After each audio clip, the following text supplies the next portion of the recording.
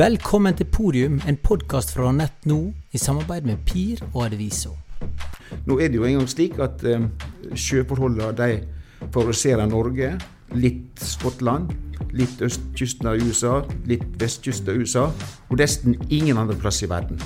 Hvis du går og ser på hva produkt du kan få kjøpt fra kylling, da, så det jo 30, 40, 50 produkt.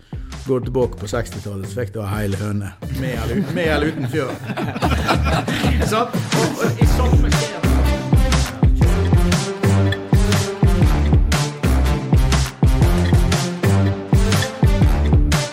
Velkommen til Podium, en podcast fra Nett.no i samarbeid med Adviso og PIR. Mitt navn Olav Sindre Kriken, og med meg som co-host i dag, Ingvild Vartdal. I dag skal vi snakke om oppdrettsnæringens utvikling fra den spede starten frem til i dag, samtidig som vi skal se fremover og snakke om endringene som bransjen nå inne i. Og med oss i studio har vi to nestorer fra bransjen. Arne Nore, en av arkitektene av det som i dag norsk oppdrettsnæring, og Roger Hofseth, grunnleggeren av Hofseth International og Hofseth Aqua, og kanskje arkitekten for fremtiden. Og først, Arne, kan ikke du fortelle oss litt om hvordan en tenkte når en først bestemte seg for å kommersialisere oppdrettsnæringen og ta den fra landbruk til næring? Ja, det var jo en gradvis prosess. Du vet, vi startet jo ut på 70, det tidligst faktisk på 50-tallet. Og da var det jo slik at Landbrukshøgskolen på Ås fikk jo ganske betydelig interesse for dette, og de kunne jo noe om kryssning av art og sånn, og de var jo en av nestorene. Dessuten så politikerne på det som kanskje en mulighet for attåtnæring til jordbruk. Men sånn som jeg ser det, så ble det egentlig aldri det. Det ble en egen næring etter hvert, mye prøving og feiling. Det var ingen som har gjort det før. Skottland var omtrent samtidig med oss. De mener at de var pionerer. Vi mener at vi pionerer. Og jeg kjente jo flere av disse som var gründere, og de hadde jo absolutt ikke noen forutsetninger for å starte med oppdrett. Det var helt andre ting. Industriarbeidere, fiskeskippere, selvsagt noen bønder. Og på 70-tallet så ble det da etter hvert konsesjonsbelagt. Og det som var klart, det var at det ble sett på som en tilleggsnæring. En støttenæring, både til landbruk og til bygdene. Og det skulle ikke bli en kapitalistisk næring. Derfor fikk da de konsesjon som egentlig ikke hadde for så vidt drevet så mye i forretning før, og de fikk bare én konsesjon. Og så vidt jeg husker, så var det vel utdelt etter hvert, cirka, ja, det ble nå vel 700-800 etter hvert konsesjoner. Men så fikk en da ene krisa etter den andre, både på markedet og med sykdom og sånn. Første krisa på markedet var jo da vi produserte 8000 tonn, det vel det du slakta på en dårlig dag i dag. Og så fikk en større krise med innprysing, og etter hvert så begynte jo en å se at dette var ikke en attåtnæring, det var en ny næring. Og det ble åpnet for å kjøpe konsesjoner, og etter hvert så klarte da noen å få tak i 2 og 3 og 4 konsesjoner. Og til slutt så var det jo utdelt noen konsesjoner sånn som Hydro, altså Movi, hadde jo da etter hvert mange konsesjoner. Og ja, det var flere. Stolt-Nielsen-familien ble jo store på, spesielt på smolta. Og det var etter hvert så fikk jo flere mange konsesjoner, og det begynte å vokse fram en industri, om ikke bare på havet, så i foredling. Og da etter den store krisen på 90-tallet, så begynte jo industrialiseringen. Og når vi begynte å gå på børs og sånn, da var det jo gjort med at næringen var måtte kapitaliseres. Det måtte mer penger inn som kunne stå imot de fluktuasjoner som var i markedet, og som var av biologisk art. Og nå vi jo da den helt nytt stadium i dette, der det må landbasert anlegg trenger jo mye mer penger enn det en hadde tenkt seg den gangen. Men det går ikke an å starte sånn som man startet den gangen, og nå det jo en gang slik at sjøforholdene de favoriserer Norge, litt Skottland, litt østkysten av USA, litt vestkysten av USA, og nesten ingen andre plass i verden. Så der har jo Norge vært voldsomt heldig med beliggenheten, så langt. I forhold til det du sier med utviklingen, Arne, og tilbake til 50-tallet, men jeg kjenner noe til fra Vartdal. Der var det også noen konsesjoner, og så sent som på midten av 80-tallet, så det en ganske morsom historie der det var aktører som hadde krevd fradrag for utgifter på oppdrett. Og da kom brevet fra Ørsta ligningskontor om at det var dessverre ikke innvilget fradrag, for en fikk ikke fradrag for hobby. Og det var i 5-86, og da var det framsynt og for på ligningskontoret og ba med skriftlig bekreftelse på at det var kategorisert som hobby, for den visste nå da at det inneværende året så var det med stort overskudd. Så det viser nå for en enorm utvikling som det var fra da midten av 80-tallet, og til Panfish gikk på børs i 97. Ja. Ja. Roger, hva fra oppdrettshistorie har vært viktigst å ta med seg inn i den utviklingen som du har vært med på og en del av? Nei, det er jo dette med kapitalisering. Altså at sånn som Arne Nore, at de valgte å gå på børs og få inn større penger og mer kapital. For det er jo kapitalkrevende, og det er masse investeringer, og du må følge med i utviklingen hele tiden. Så bare sånn for vår del. Så vi kjøpte jo selskapet av Fjordlaks Anders Pedersen i 2016 for 1 milliard. Og jeg tror det at når vi ferdig med 2022, så har vi nesten investert like mye som vi betalte for selskapet. Så og det er jo egentlig for å fornye systemer og produsere mer, redusere lyspress, alle disse tingene her. Så det har på en måte blitt, og Panfish var jo starten, og nå ser du hvor mange børsnoterte selskap som på børsen, både fra chilenske selskap og norske selskap. Ja, hva den største forskjellen på oppdrettsnæringen slik den var når du startet opp, Arne, og sånn den i dag? Det som den største forskjellen, ja, det flere store forskjeller, det er klart at det som den store forskjellen, det er jo at den klarte å komme inn i et markedssegment som helt annerledes enn det som vi jobber i. Og det har jo med at den har fått fisken inn i markedet for sashimi og sushi, og liksom fått heva etterspørselen i en enorm grad. Det andre er jo at en mer intensiv drift og ført til betydelig høyere kostnader. Slik det hadde ikke vært for det at man kom inn i et helt annet marked, så det klart at forutsetninger for å drive i dag, i hvert fall i Norge, og ikke minst i Skottland og i Chile, der lusepresset kanskje enda større, det er at markedet så sterkt som det. Og det har vært den næringen. Så det blitt ikke en annen næring, for teknisk så det vel ikke så stor forskjell, men det er klart utviklingen av brønnbåter med alle de funksjoner som de har, med det størrelse de har og alt sånt, det jo helt forskjellig fra det var for 20 år siden. Og så tror jeg dette her må sammenligne litt det her med kyllingindustrien.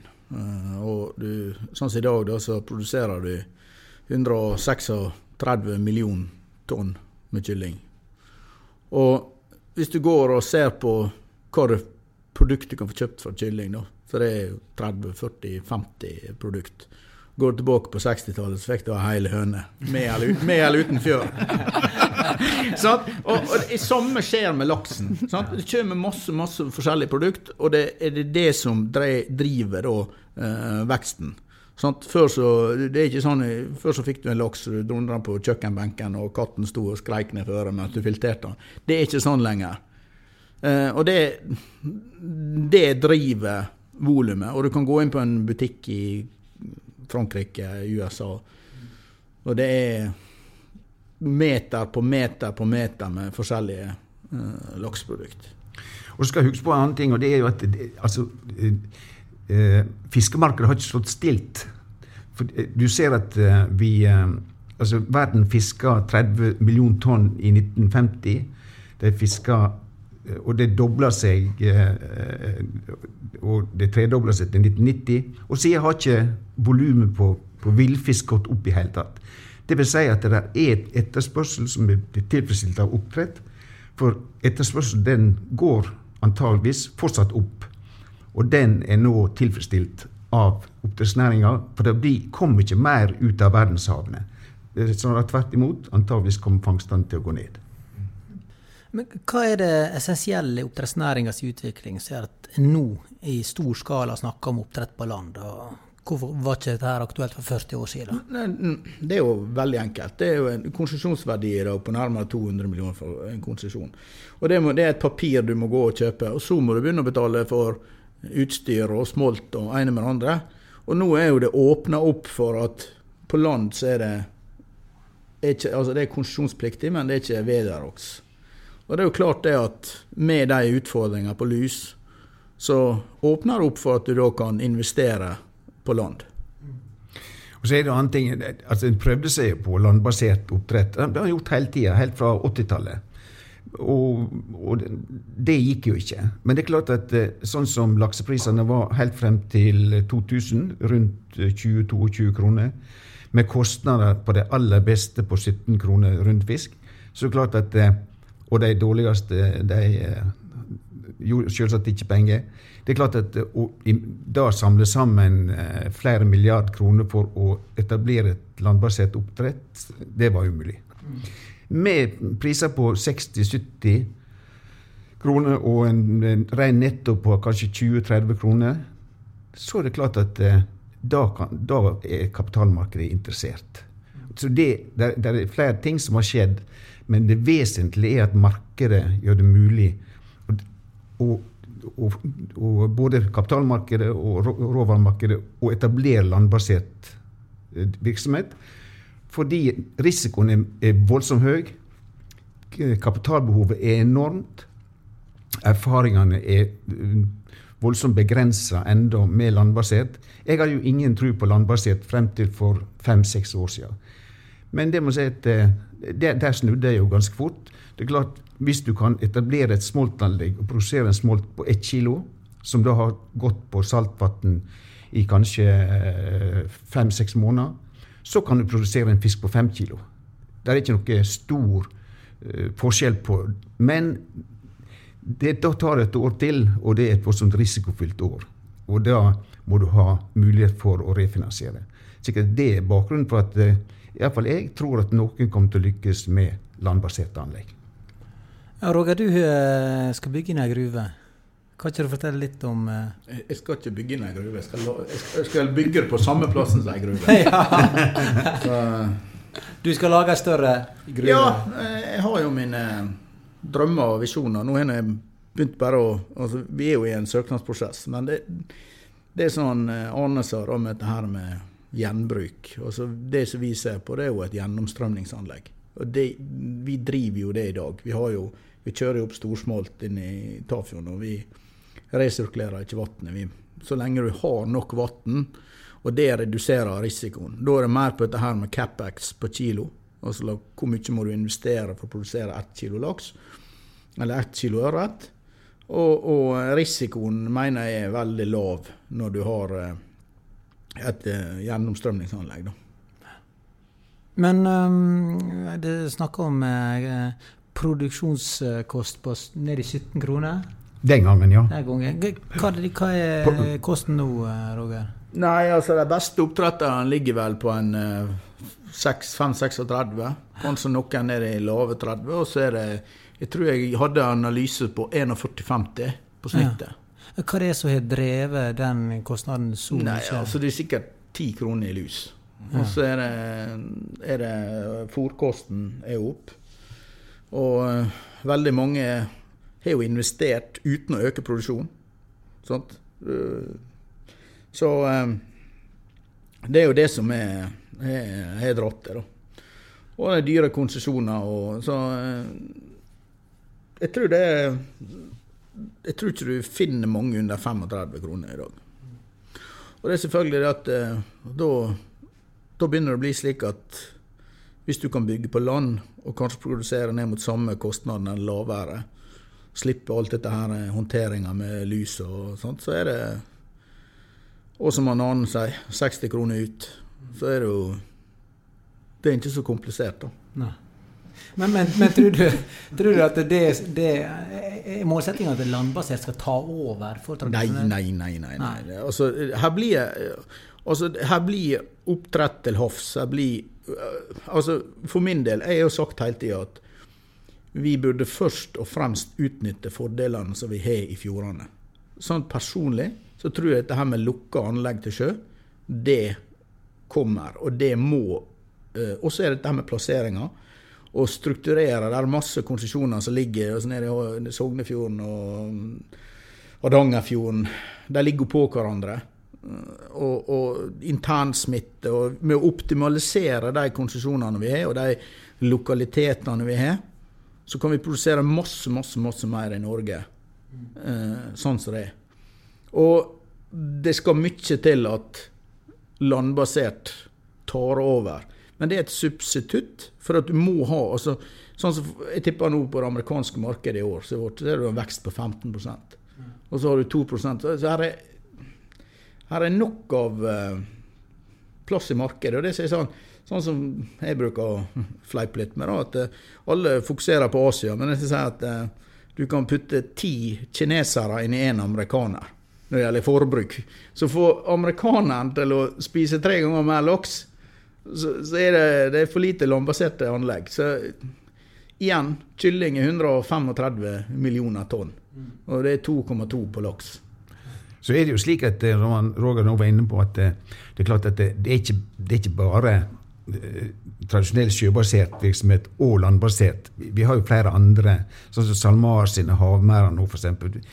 Det ser ut som det lykkes, og det klart at det har jo også 2 sider. Det har jo den siden at antageligvis blir det voldsomt bra, men den utvider også oppdrettsområdet i verden.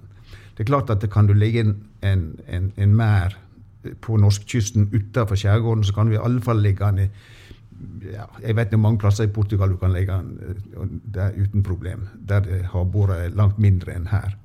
Og da du innenfor EU. Slik at med hver teknologisk utvikling, så det jo en fordel, men det også skaper ny konkurranse. Ja, for det nå et spørsmål som vi opptatt av her til lands. Det liksom den utviklingen som skjer nå på landbasert, eller som en startet på. Gjør det noe med Norge som oppdrettsnasjon? Altså, det gjør det vel, men hva skal vi gjøre for å beholde posisjonen vår? Nei, jeg tror det at det klart at den bør jo selvsagt fortsette med det en har lykkes med, og det kommer jo de fleste gjør. Men den må jo følge med i det som skjer andre plasser. Det må jo alle næringer gjøre. Og lykkes en med de forsøkene som nå på gang både i Europa og i USA, og nå i Kina, og snakk om Korea, og hva det måtte være, så må en jo følge med. Og det klart at nordmenn har jo ikke har noe problem med å satse utenfor Norge hvis at en kunne lykkes med det. Så jeg har ikke noe tro på at ikke mye av disse initiativene som skjer i dag jo faktisk nordmenn som står bak. Men det man være klar over at kan hende at en må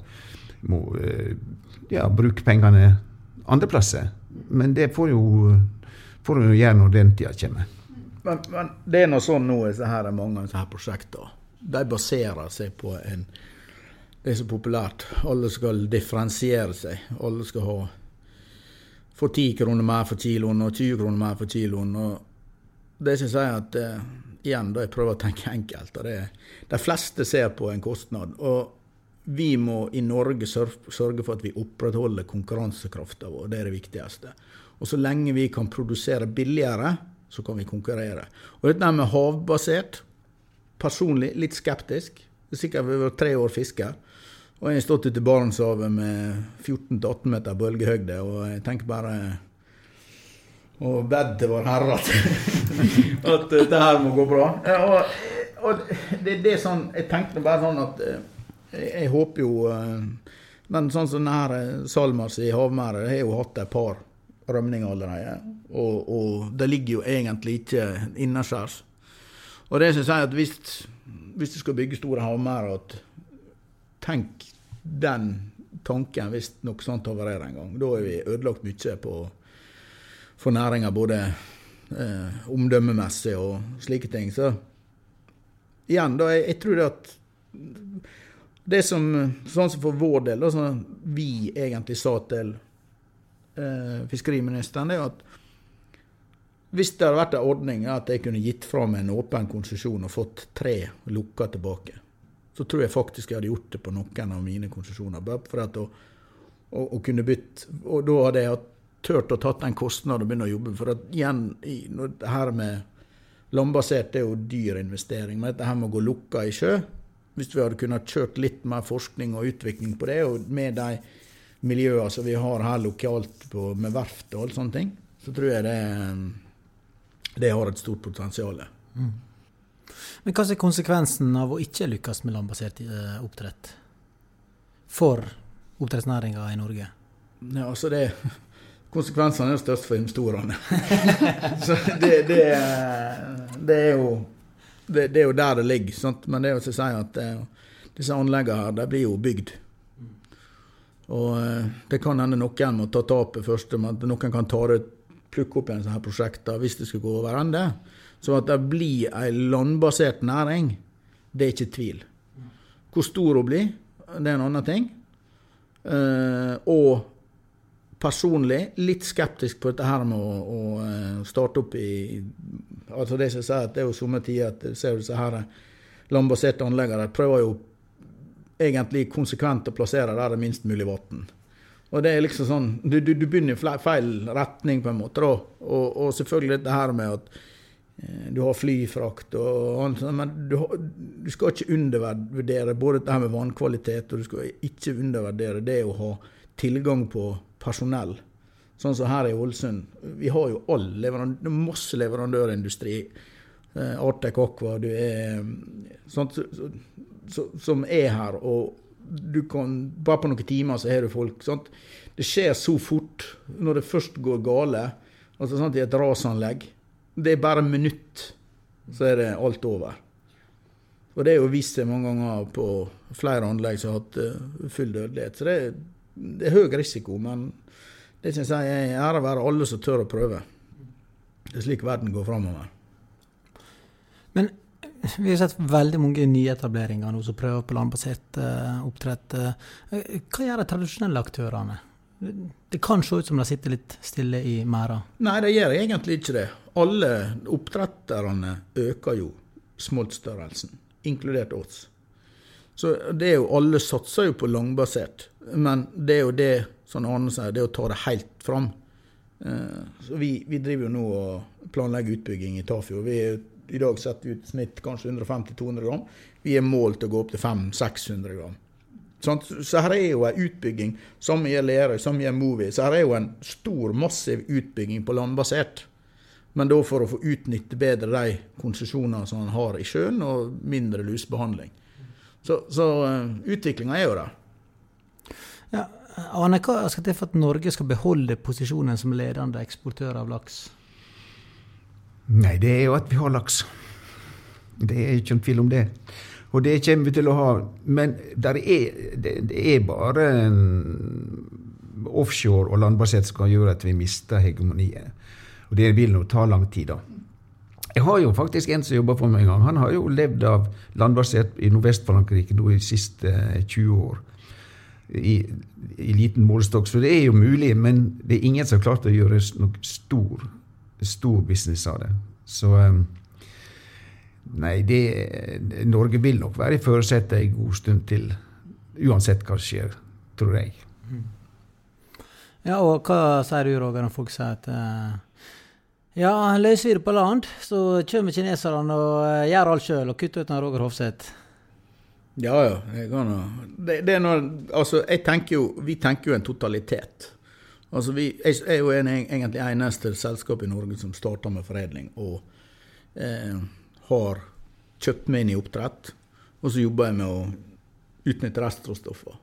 Det sånn som jeg tenker. Altså, prøve å være konkurranse, altså lavere produksjonskost, utnytte mer av fisken, lage bedre produkt, være bedre på marked. Altså, all industri må altså konkurranse jo sunt. Så jeg nå vært seiglivet før, jeg skal nå være igjen. Ja, hvordan har det vært på lusfronten der? Du jo teknologi som kan skyte lus, og du har leppefisk som kan ete lus. Altså, har det vært nok for oss som utenfra, og kanskje fra teknologibransjen, så vi kanskje litt overrasket over at ikke en har greit å løse det bedre enn det. Ja, jeg helt enig, men det sånn vi bruker luselaser, og vi investerer nye anlegg og luskjørt og alt.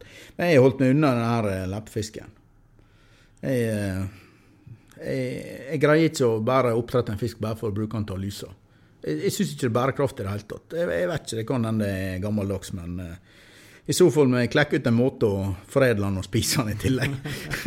jeg synes så synd på så her små, søte rongkjeks som skal bare bli kvernet opp. Så vi ikke godt den, men vi stålkontroll på lysa. Men det som jeg sier, det jo besnærlig hvis de kunne brukt litt penger på å kunne sier det slik da, bygd av betongmære.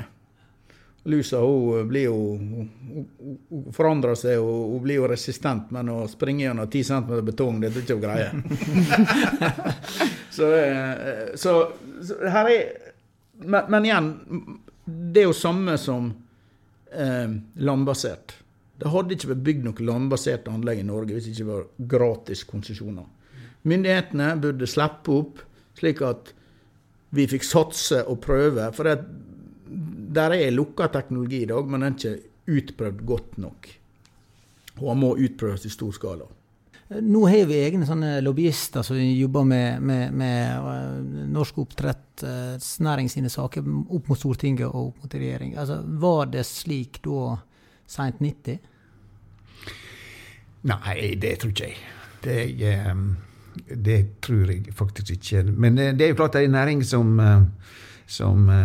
vokser, den må jo ha lobbyister, så det jo helt naturlig. Ja, hvor jobber dere med det, Roger? Dere der som klynge i lag, eller det mye alene hver produsent? Ja, det noe litt klynge, men for vår del så vi jobber med, og vi søkt om et FoU-prosjekt basert på lukket system da.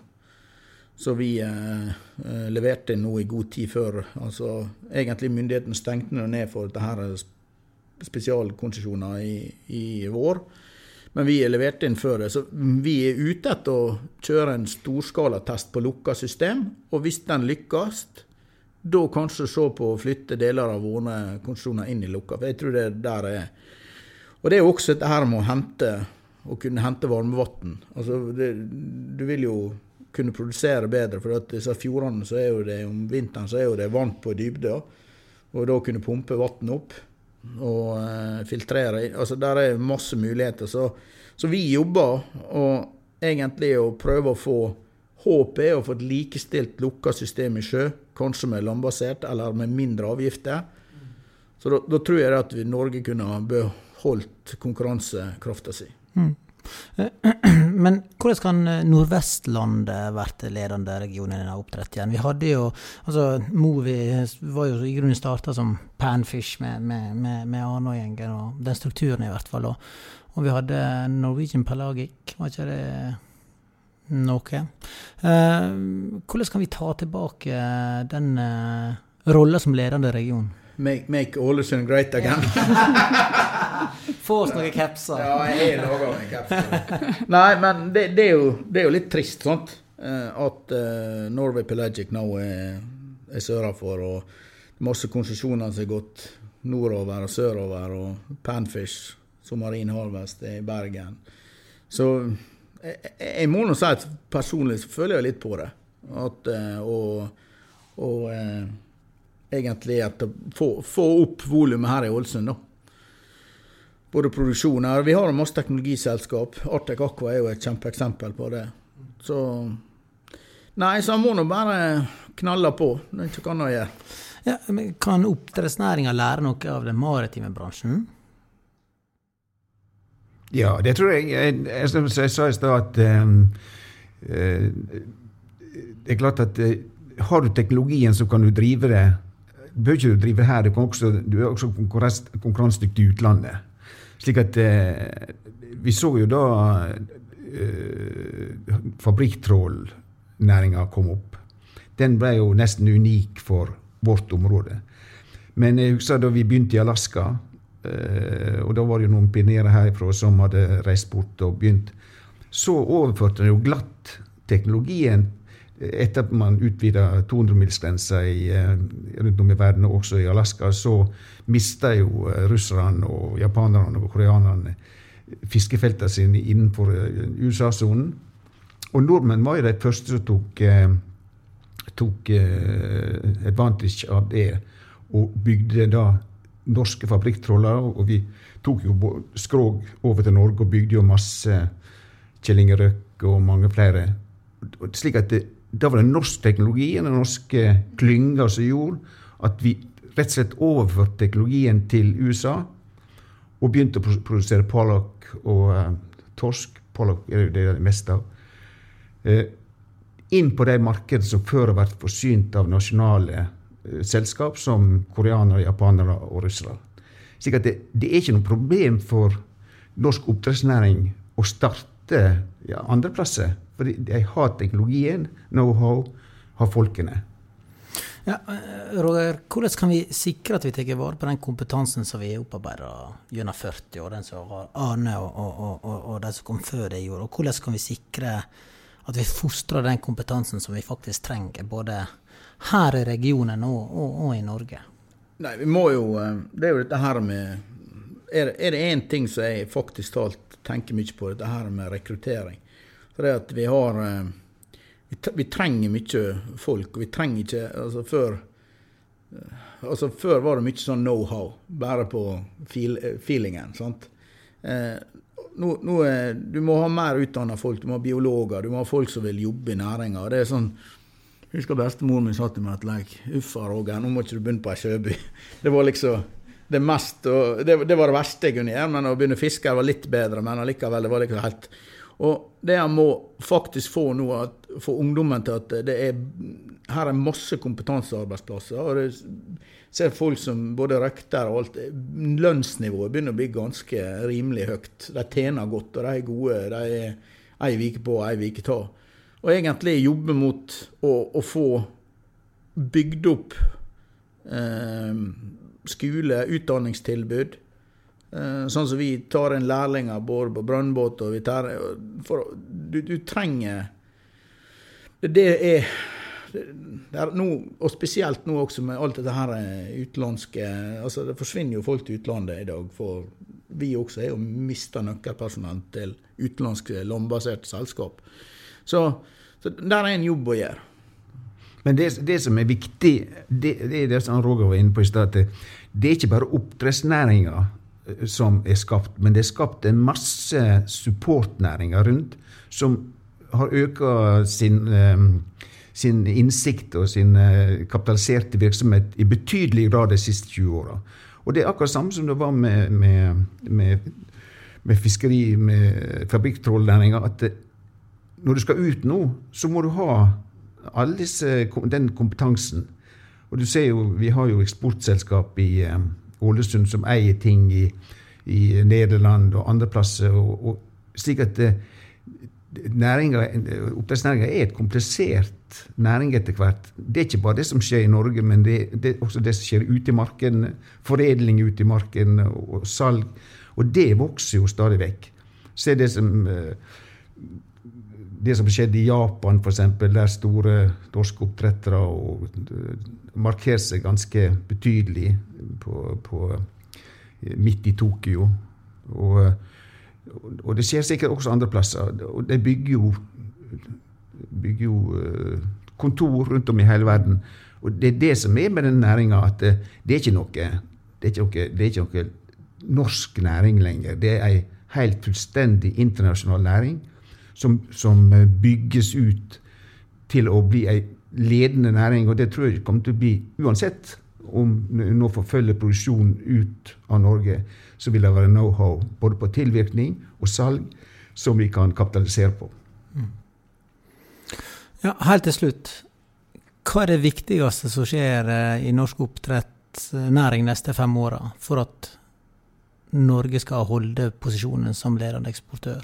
Roger? Altså, jeg mener du må åpne opp for at vi kan få gratis, eller vi kan få gå mot lukka anlegg i sjø.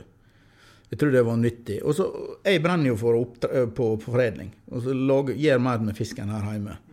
Og jeg har jo konkurrert i 15 år med polakker, og jeg føler at jeg greier å konkurrere både bedre og bedre. Og vi må ta foredlingen tilbake, og må vi utnytte restråstoffet, og vi må skape verdiene i Norge. For det at på oppdrettssiden så det jo ikke arbeidsintensivt heller, egentlig.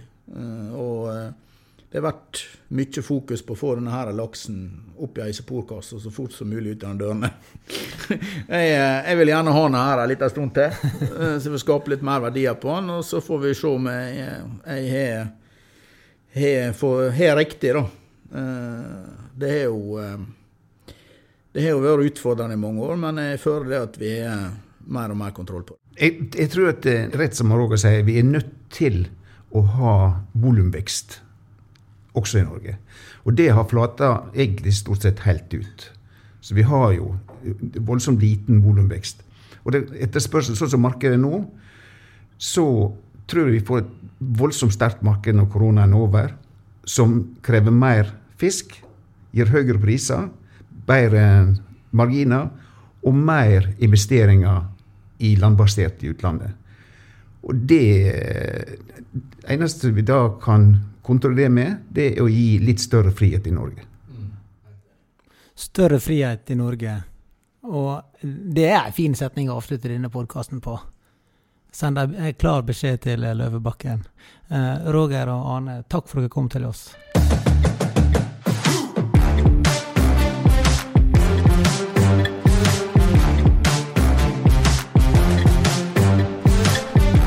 Takk for at du hørte på denne episode av Podium, og vil du være helt sikker på å få med deg neste episode, så husk å legge til Podium i din podcastspiller. Og liker du konseptet vårt, så del gjerne med andre og gi oss en tilbakemelding eller en vurdering der du hører podcast. Er du ideer til gjester eller tema vi burde diskutert, så send oss gjerne en melding på NettNos Facebook-side.